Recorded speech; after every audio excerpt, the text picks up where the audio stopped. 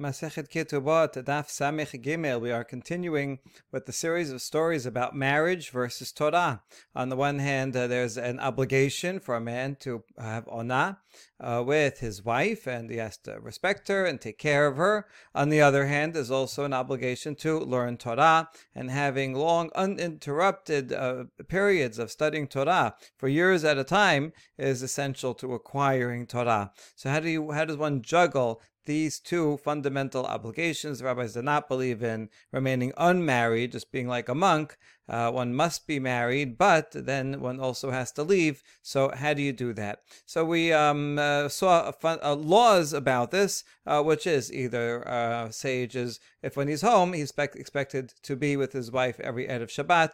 If he's away, then he can go away without permission, either 30 days, according to the Rabbi Eliezer, or 2 or 3 years, according to Chachamim. That's without permission. With permission, if they negotiated it at the time of the marriage, or if she agreed in the middle of the marriage, then he can go away for even longer. Nevertheless, even if it's permitted, still there are consequences, and one must take into account the feelings of the woman and the exact circumstances. And for that reason, we have not only laws, but also stories, and the stories kind of fill in, flesh out the skeleton, which is simply the laws. So with the combination of the laws and stories, we have a full picture of what are the basic requirements, but how do you live it in reality? So that we learned from the stories. So we saw the first two stories are about sages who came back relatively often, but did not keep their promise. They were expected to come every so often, but their learning seduced them away from their wives, and so they ended up dying. So those are the two pairs of negative stories. The middle two stories that we finished with is where they go with permission, and they come back.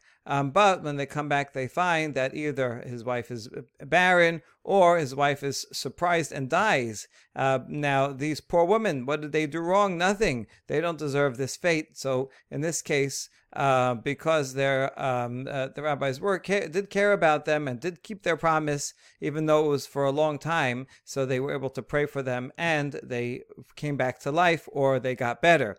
So this is a positive outcome, but still not necessarily a good example, because we're not going to rely on miracles. The last one we saw was story number 5, where Rabbi Chama Barbi says, I'm not going to do the same mistake and surprise my wife.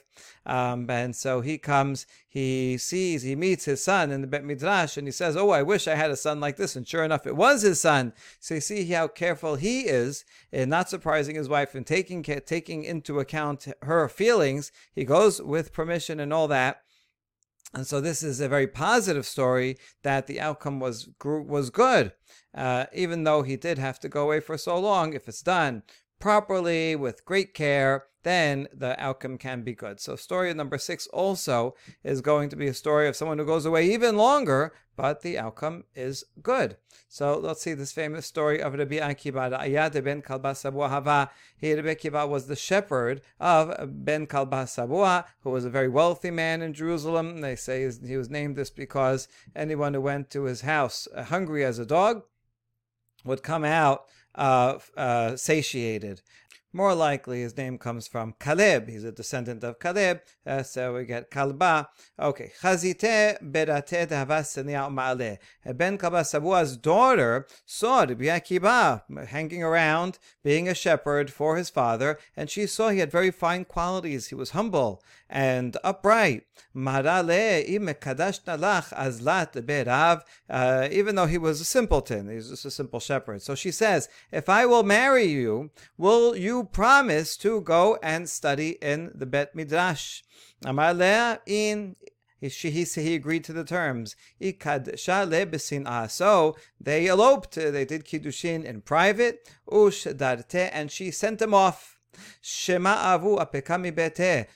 the father heard about this. He was very upset. This is his daughter, his princess. He was planning on marrying her off to a wealthy family, a learned man, something powerful. Instead, she married the poor, unlearned shepherd. So he was very upset. and he kicked her out of the house. And he took a vow prohibiting her from his property. She would have to live. Now she had no husband. Her husband is away, so he's not taking care of her. Her father is not taking care of her, so she is going to have to live in poverty. She went also for 12 years. It seems to be the standard curriculum, or just a number that means a very long time. And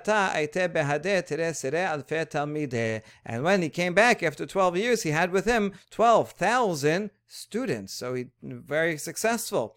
Shema'elahu sabad kamar la ad kama kamadabrat almanut chayim. So as Rabbi Akiva is approaching, he's about to knock on the door, but he overhears from in the door an old man saying to his wife, "How long are you going to live like a living widow?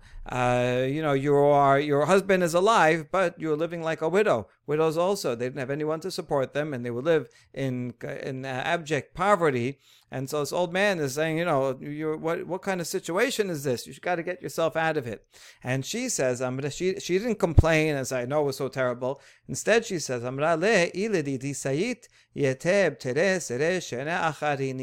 said, if it were up to me, he would go and study another 12 years. So he's totally willing to self-sacrifice and be alone and be impoverished if it will mean for the sake of his learning and teaching Torah. So Rabbi Akiva overhears that. Imagine he has these 12,000 students with him, and he hears that. So he samad b'shut ka'abida. Oh, look, I have permission to go for another 12 years. Right? This picks up on the theme earlier of without permission, with permission, with permission. Right? You can go as long as you want. So she's not only, no one coerced her. She, without anybody there, without Rabbi Akiva there, she volunteered and said, "I wish she would go another 12 years." So he turned right around and went back. He learned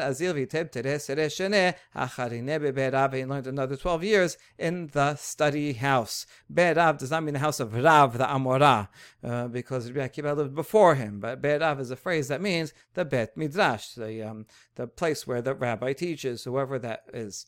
Okay, good. Everybody asks this question: why he was already there? Why didn't he at least go knock on the door, say hello, spend a couple of hours with his wife? Would that take away so much? And in the 24-year span, the answer probably is that any interruption is going to be a distraction, right? You can't compare sitting for a long time than being interrupted in the middle.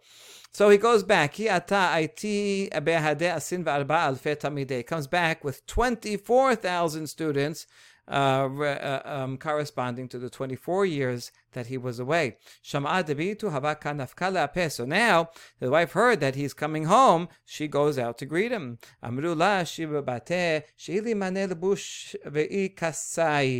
the neighbors say, "Why don't you go?" It's like the first time he came back, this old man is there. Now the neighbors are telling her advice, but they're always saying bad advice. So they say, "Why don't you go borrow some clothes and get dressed nicely? You're wearing old rags from being impoverished, and so don't you want to look nice for your husband?"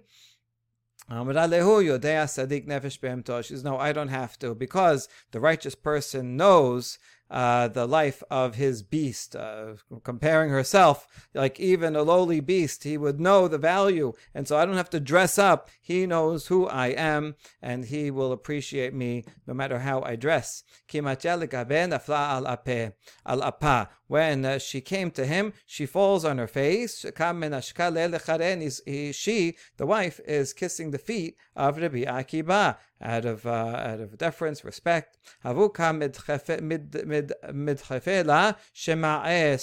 his attendants, his students, his bodyguards, they're pushing her away. Some crazy lady is coming and kissing his feet, right? So they're trying to push her. Away. In the famous line, Rabbi Akiva says, "Leave her. All of my Torah and all of your Torah," speaking to his 24,000 students, "is all belongs to her. She is the reason why this happened. She's the one that pushed me to go study in the first place and allowed me and encouraged me to stay. So she gets the credit for all of our Torah. Shema avu da'ata gabra rabba lemata. Now the father heard that a great man came to the city. He didn't know it was his son-in-law. He just thought it was a great rabbi. Amar ezil legabe efshadim efendi zai. In the meantime, the father saw this whole time that his daughter is living in poverty, and he felt bad about it. He wanted to undo his vow. But this is a difficult thing to do. Not just any rabbi can undo a vow. You have to, really know the laws and be able to figure out how to undo it. And so, so he came to ask him, and Rabbi Akiva said, did you vow, having in mind that the person that your daughter married would become a great man? One of the ways to undo a vow is if you can find a situation where that you didn't have in mind when I made the vow, I didn't realize that this would be the consequence. So if you had known that your son-in-law would be a great man, would you have still made a vow? Ben Kabasabua says it doesn't have to even be the Gadol Hador. Even if he studied one chapter or even one halacha, he knows one mishnah, that would have been enough for me, that I would have considered him already not an ignoramus, and I would not have made the vow against my daughter. Amarle, Anahu, Rabbi Akiva reveals himself, says, actually, I am your son-in-law. So this has a parallel to the previous story where the father did not recognize the son. The father, who was the rabbi, who didn't recognize his son. Here it's the father-in-law who doesn't recognize his son. Although there's a switch. In the previous story, the father was the one that was away. Here, the son-in-law is the one who went away. Nafal al apen nshake al kar'eh. Now, Ben Kabasabua, he falls on his face and kisses the feet of Rabbi Akiva. Vehev le palgama moneh, and he gives them half of his money, so they could live now respectfully. Berated Rabbi Akiva, Abdallah ben Azai hachi. And now we continue and say their daughter that they had from this marriage of Rabbi Akiva, did the same for Ben Azai. In other words, Ben Azai also was not married, and Rabbi Akiva's daughter went to Ben Azai and says, "Hey, if I marry you, will you go and learn Torah?" And she allowed him to go away, and that's how he became a great Tana in and of himself. Now, this is interesting because elsewhere it says that Ben Azai says that he never got married because he loves Torah too much. He can't distract himself from Torah. Was not married at all. According to this source, he was married. So maybe he wasn't married, and he got this. Maybe the story is later. It's not easy to figure out this contradiction. Tosafot asks it and suggests maybe he did get married, but was never together with her, or they only did kiddushin, but never consummated with nisuin. So that's why he says yes, he got married, did kiddushin here, but the other source says they never actually lived together. All right. So anyway. So this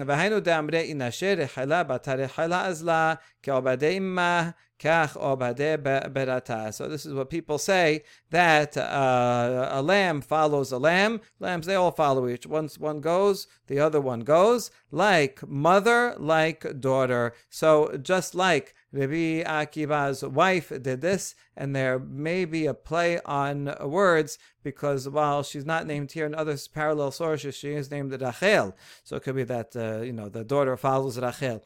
In any case, you see the mother does it, she was a model for her own daughter. So this also has a parallel to the fifth story, where it says the threefold cord will not be undone, and so you have 3 generations of learned sages. And here this story also ends with the daughter following the mother's example. Okay, so you have here 2 very positive stories where they had the husbands were very sensitive and the wives were encouraging, and that's why it ended in a positive outcome, unlike the ones before.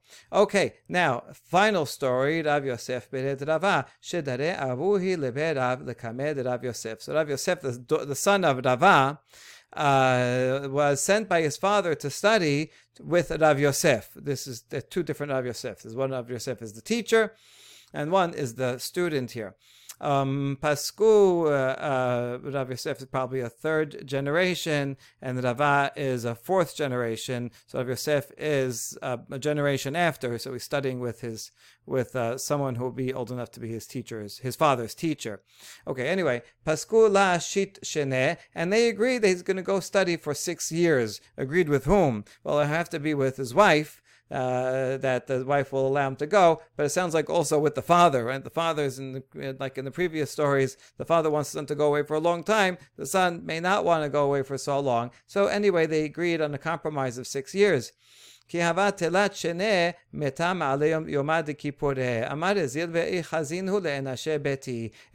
years, Rav Yosef, the son, it was Erev Yom Kippur, and he says, let me go see the people of my household. I want to go visit my wife.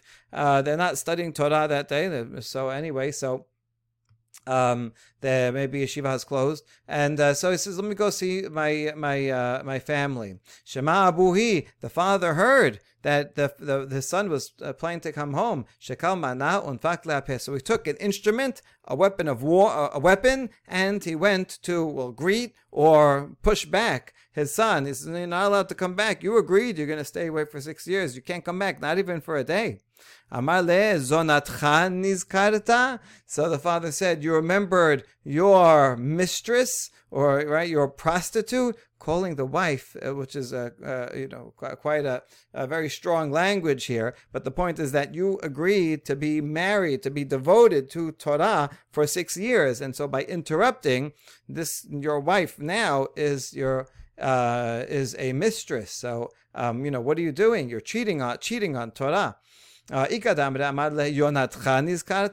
nicer version says, you remembered your dove, maybe saying it sarcastically. Oh, you're such love. You broke your promise and you left Torah to do this. So the father is against it. Itrud lo mar ifsik velo mar ifsik. And so they became preoccupied. Each one, they're arguing with each other. And they were to stay there until the sun set, and neither the teacher neither the father nor the son were able to eat seudah mafseket. They were not able to prepare for Yom Kippur, or another play on words, lo ifsik. They did not stop fighting. Okay, so that's the end. That's the end of the 7 stories. So it ends on such a dramatic scene. I think the point of this is that this is an everlasting question: marriage versus Torah. There is no one answer, and you have both sides of it that are going to be in tension, because there are both valuable. Torah is valuable, and family and obligation to one's wife is valuable, and therefore in every situation these tensions are going to exist for a long, long time. And so just like the father and son here continue to fight right through Yom Kippur, so too we still have to debate this very issue. Interestingly, the Yom Kippur, coming home to see one's wife on Yom Kippur, is what the stories end on, and that's also what was in the first story, that he came every Yom Kippur. So there's an envelope structure here from beginning to end. Also, the word zonah, you remembered your zonah. Zonah also appears in a previous story where he says, what would people say if he marries a second wife? This is his wife, and this is his zonah. So there are a lot of themes that run throughout. Also, the word nefesh picks up on the opening that says the rabbis did this themselves or did it with their lives. And so we have that is picked up as well. All right, so this is a very beautiful and deep series of stories, and there's a lot written on it. If anybody's interested, I can send you a bunch of articles about it. All right, well, we begin with the next Mishnah. Hamoredet al ba'ala, pochatin la miketubata, shiv'a dinarin beShabbat. A woman who rebels against her husband. We're going to see, does that mean she refuses marital relations, or she refuses to do the chores of the house that she is responsible for? That will be a machloket. Anyway, we reduce her ketubah 7 dinarin per week. In other words, 1 dinar every day that she refuses refuses until she realizes her ketubah is going to become less and less, and she gets back on the right path. Rabbi Yehuda Omer Shib'a Terapaki'in. Yehuda says no, not 7 dinarim, but rather 10 of this Roman coin, which was a half of a dinar. So Yehuda says it's half of that amount. Ad matai hu pochet, and how far down do you go? Ad keneged ketubata, till the entire ketubah amount is wiped out. That would be the 100 or 200 plus the added amount plus her dowry, right? Whatever she would be getting. It probably does not include fields that she would remain in control of, that she would get back, but it includes the entire payout. So until there's 0 left in the balance, so then she loses out her entire ketubah.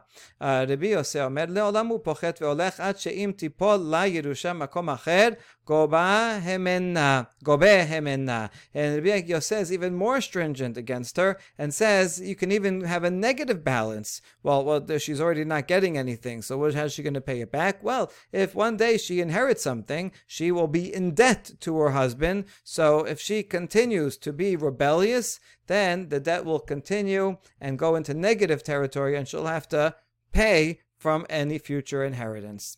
Not only the man, not only woman, also the man. If a man rebels against his wife and he doesn't fulfill his basic obligations, she'er, kesut, ona, then mosifin al ketubata shelosha dinarim b'shabbat. Then we add to the payment that he will have to pay the ketubah 3 dinarim every week.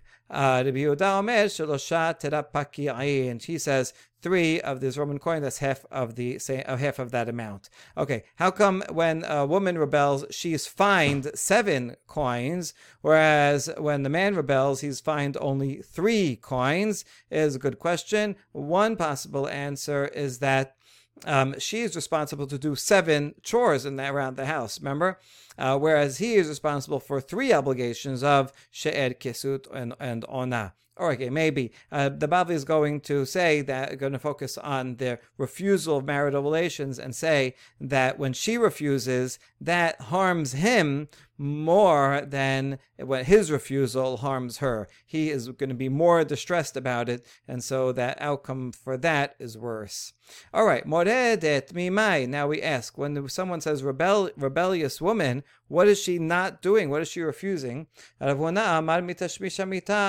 marital relations. She says they get angry, they get into a fight. She says, I'm not going to have relations with you. So then those consequences begin. No, not from that, but rather from work, doing the obligated work around the house. Making the bed, spinning the wool, things like that. Tenan. V'chen hamored al ishto bishlama leman damar mitashmish lehayeh eleman damar mimelacha mimishubadlas. Now we're going to have a couple of questions about these 2 opinions. So at our very Mishnah, it gives a reciprocal, right? The man can also be a rebellious. So we're assuming that the man is the definition of rebellious has to apply to both the woman and the man. There's a reciprocal definition. So if I understand the one who said, according to Rav Huna, who says it means that she refuses marital relations, so then the sefer is when he refuses marital relations. So then that makes sense. But according to the one who says melacha, is he required to do any work around the house? Those are her obligations. He has to go out to work, but he doesn't do chores around the house. That's not part of the ketubah obligation. So he's in beomed eni zan ve'eni mefarnes. Yes, in fact there is. When he comes and says, I am not feeding you, I am not providing support to you, he says that to his wife. And because those are equivalent, he's obligated to give her support in exchange for her doing the chores and taking care of the home. Since those are equivalent, if she says, I'm not going to work, is equivalent of him saying, basically, I'm not going to work, I'm not providing salary, and I'm not providing for you. So those are in fact equivalent. So it does make sense. We can understand the reciprocality, according to the Rabbi Yosef. Yosef Rabbi Chanina says it's talking about work. Okay. V'ha'amar Rav ha'omed eni zan ve'eni mefarnes yosi v'yiten ketubah. Hold on, but Rav said, and someone who says that I am not going to feed or provide for you, he has to divorce her and pay a ketubah. If the man is not fulfilling his obligation of feeding his wife, he has to divorce her and give a ketubah. So this is goes against our Mishnah. Our Mishnah says, according to this interpretation of melacha, if he refuses to feed her, then we increase the amount of ketubah he's going to have to pay every week. But here it says he would have to give a divorce right away and pay a full ketubah. So which one is it? Okay, the answer is okay. Doesn't the man need to be consulted? Meaning need to be you have to have a meeting with him and convince him. So in the meantime, while we're waiting for that, it's not like he's going to give a ketubah the next day necessarily. And so, in the meantime, we will increase the ketubah by the 3 dinarim, or whatever coin it is, 3 coins, each week. And that way, it'll take some time, and by increasing, that is adding more and more of a fine that he will have to pay, and eventually that will pressure him to divorce and give a ketubah. So it's not inconsistent with Rav, it's just rather talking about 2 stages in the pressure until he does give the get. Okay, Metibe, now we're going to ask, have a challenge to these opinions. That is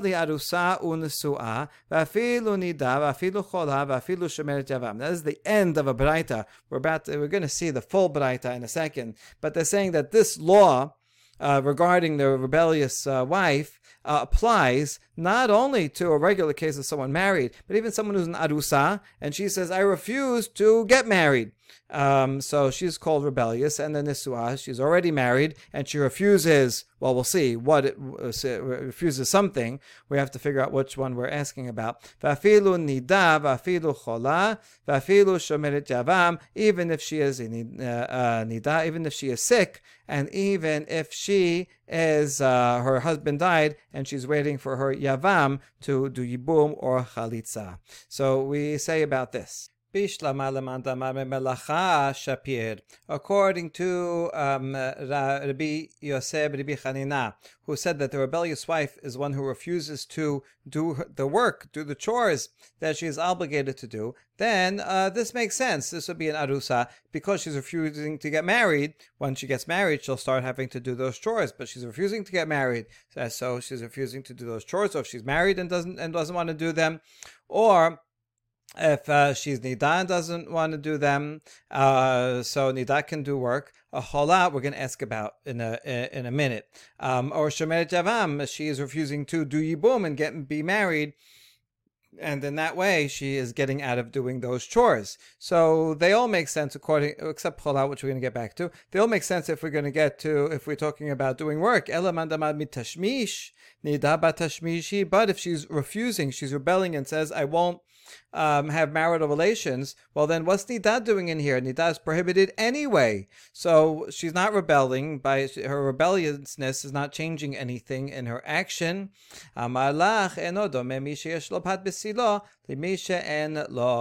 the answer is, like we said earlier, a person who has bread in his basket is not the same as someone who doesn't, even if 2 people are fasting. But one has bread and knows that whenever the fast is over, he will be able to eat, is not the same as someone who doesn't have even the possibility.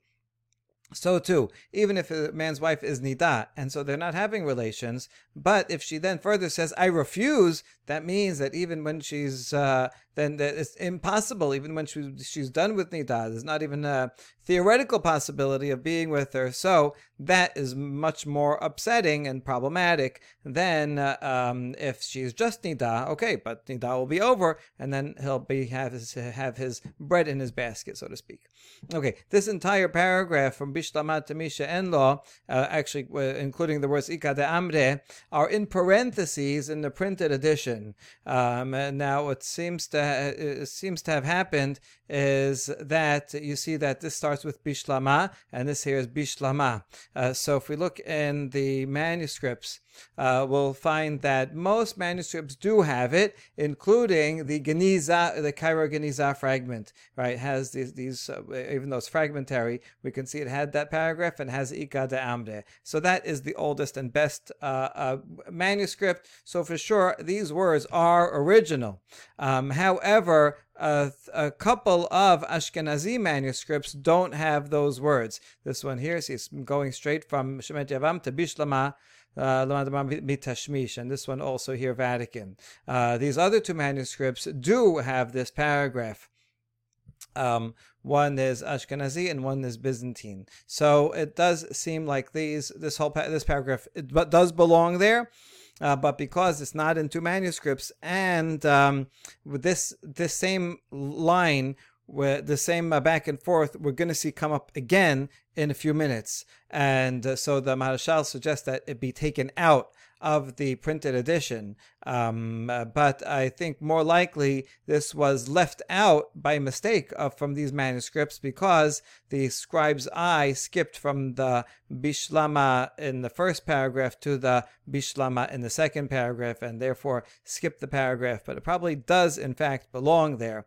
Okay, so Ika de Amre, another second version of this challenge is the other way around. Bishlama lemandama mitashmish hainu dekatani hole. If you say that the refusal of the wife is from marital relations, then it makes sense to include a sick person in this. A sick person, she may be weak and can't do work, but she's lying in bed, so she can be with her husband.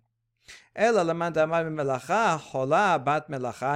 you're talking about that she rebels and is not doing chores, if she's weak and bedridden, and how she would be impossible for her to do chores. So what are you talking about? She's rebelling against doing chores if she's sick anyway and can't do them.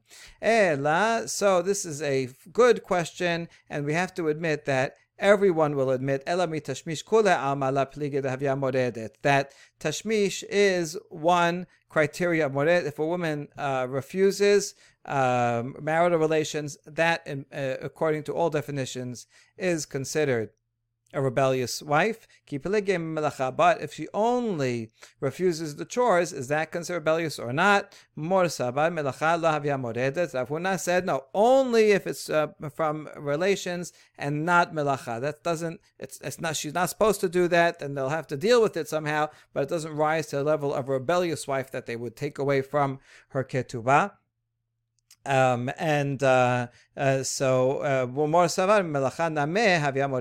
it be Yoseh, the son of Bichanina, thinks that both of them, either she refuses marital relations or she refuses the chores in the house, both of those are considered rebellious. All right, now that we quoted part of the Baraita, here's the entirety.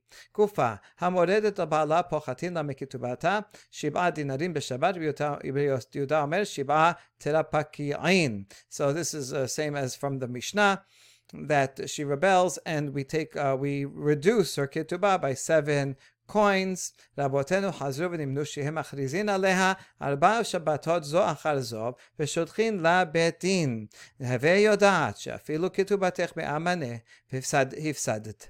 The rabbis then changed their decree and said they voted and they decided that instead of reducing her ketubah little by little over a long period of time, we're going to give her 4 weeks and we're going to warn her, and then at the end of 4 weeks she's going to lose the entire ketubah altogether and she will be divorced. I guess they figured that was more effective. These cases were being dragged out too long.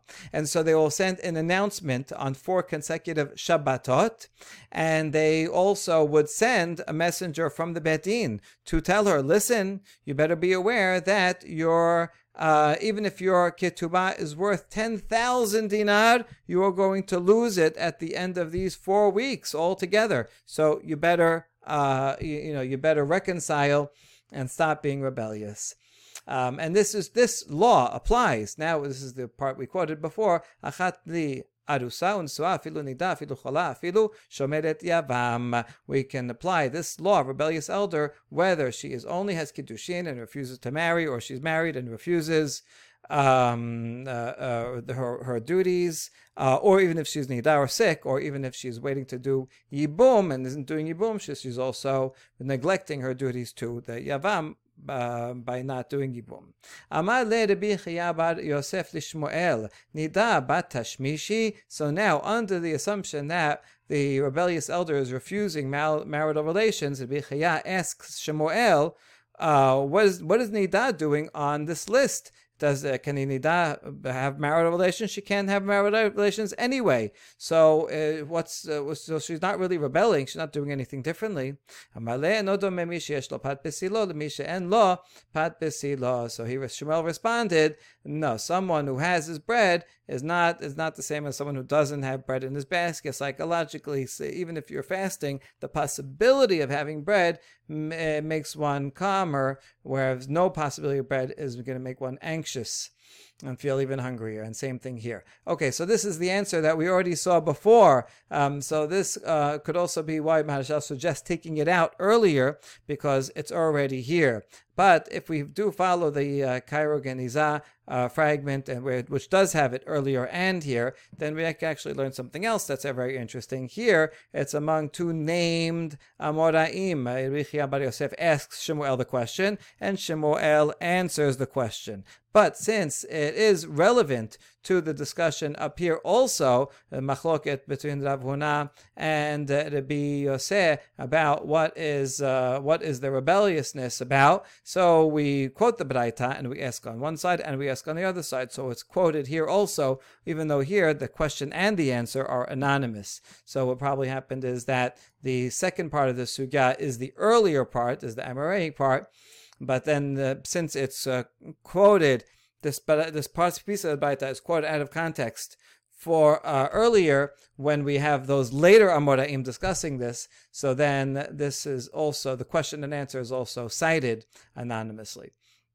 All right, next. Amar Rami bar Chama, en machrizin aleha ela bebate knesiot bebate midrashot. When we make announcements about her, and the point is to publicly shame her, that, hey, this woman, she is not being a good wife, we do so only in the synagogues and study halls, not out in the streets. Amar avadai kanameh dekatani arba shabbatot zo achar zo shema mina. And this makes sense in the language of the Braita, because it says 4 Shabbatot, which we're taking to mean not 4 weeks, but 4 Saturdays. And so on Saturday, where is everybody on Saturday? They're in the Batei Knesiyot and the Batei Midrashot. They're not out in the streets.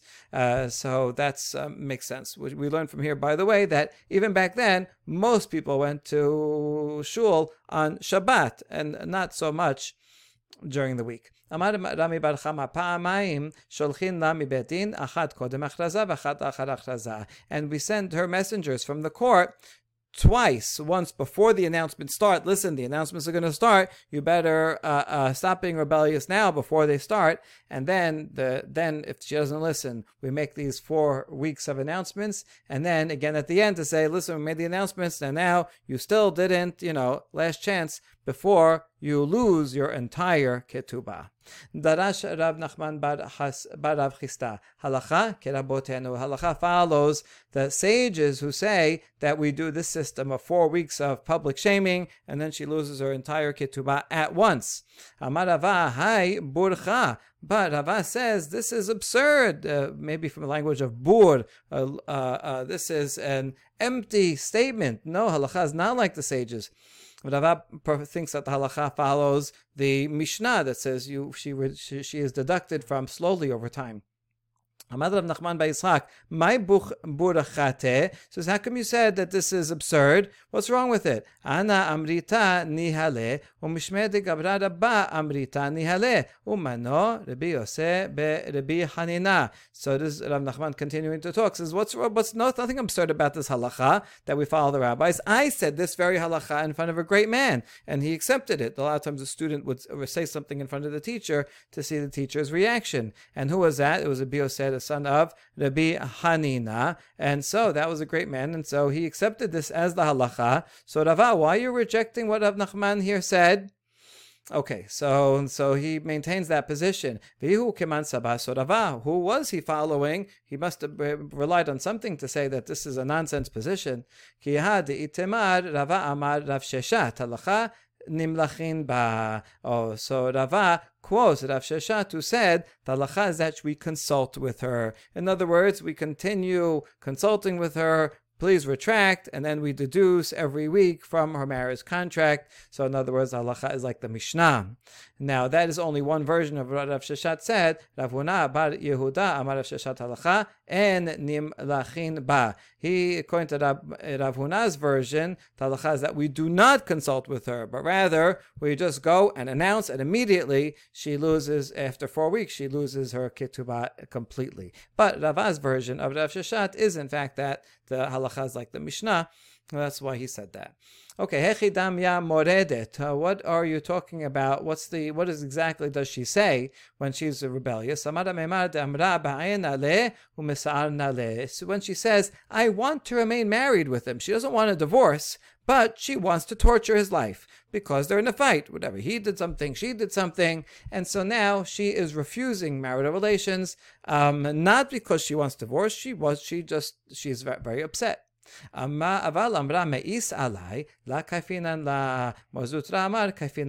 if she says, he is disgusting to me, I can't stand him, I don't want to be married to him at all, in that case, we do not compel her to remain with him. She's disgusting to her. She can't stand him.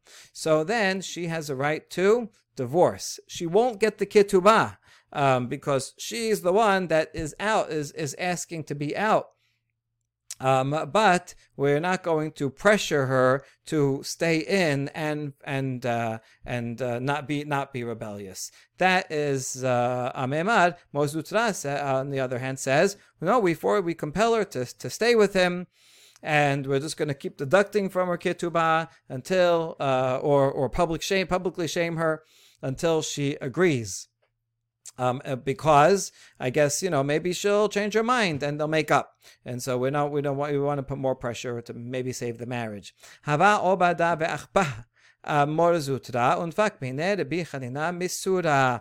And sure enough, Mor Zutra, who said that you pressure her, one time he did that to a couple, even though she said he's disgusting to me, and they forced them to stay together, and they had a child, and that child was Rabbi Chanina from Sura, who was a great sage. So you see, sometimes it works out if you put some pressure on them on her to stay.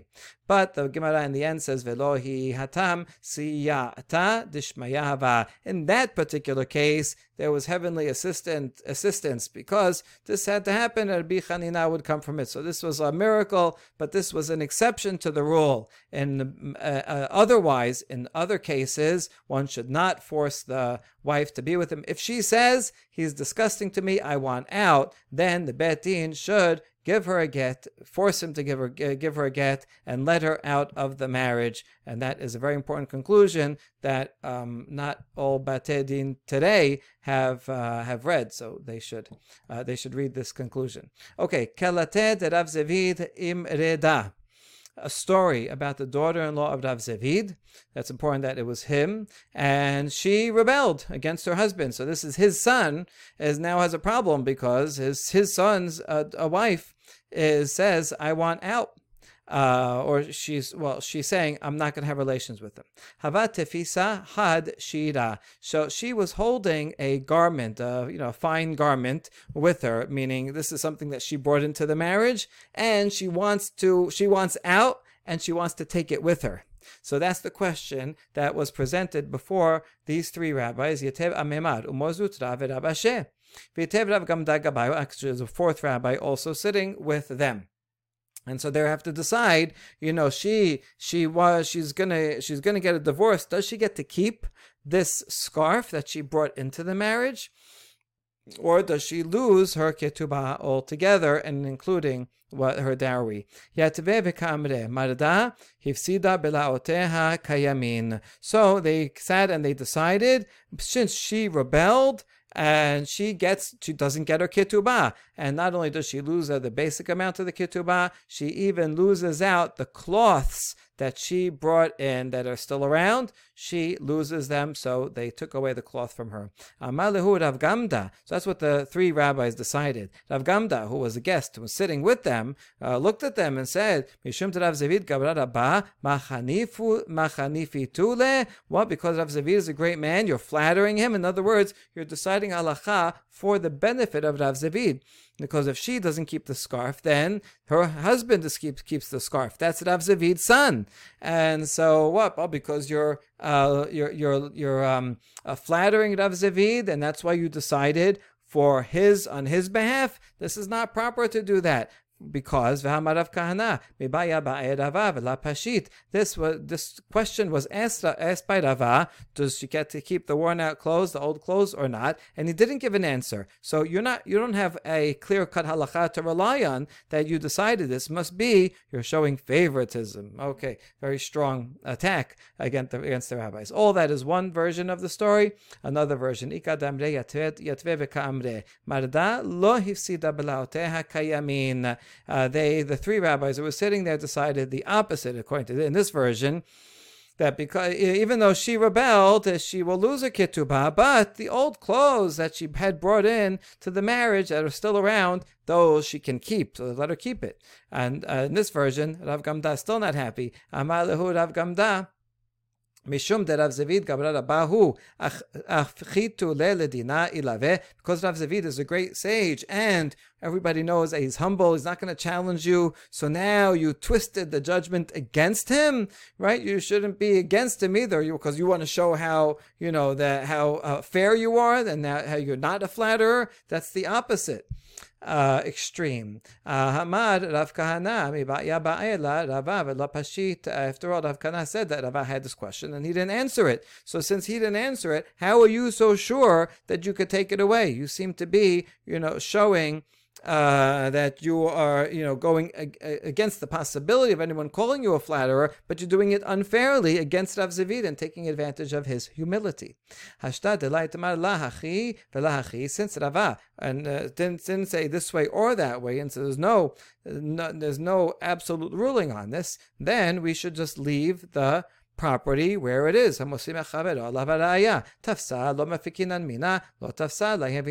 she already grabbed it, then we don't take it from her. So in this case, she had that particular scarf in her hand, so you should let her keep it. Whereas other clothing that she didn't yet seize, we do not give it to her. We leave everything as the status quo. So no matter what they decided, they were going to have criticism. Okay,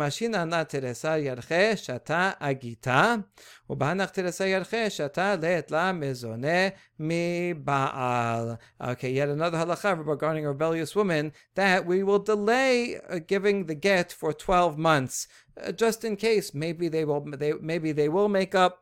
And during those 12 months, she does not receive sustenance from her husband. She is not giving, she's not doing her responsibilities, so he doesn't have to do his responsibilities. So basically, they're separated. So before we trigger the get and force him to give a get to her, we wait 12 months to see if everything is settled, and perhaps they'll change their minds. Maybe she will get better. She will change her mind. Maybe they will reconcile. And if not, after 12 months go by, then he will give the get. Baruch Adonai Olam, Amen v'Amen.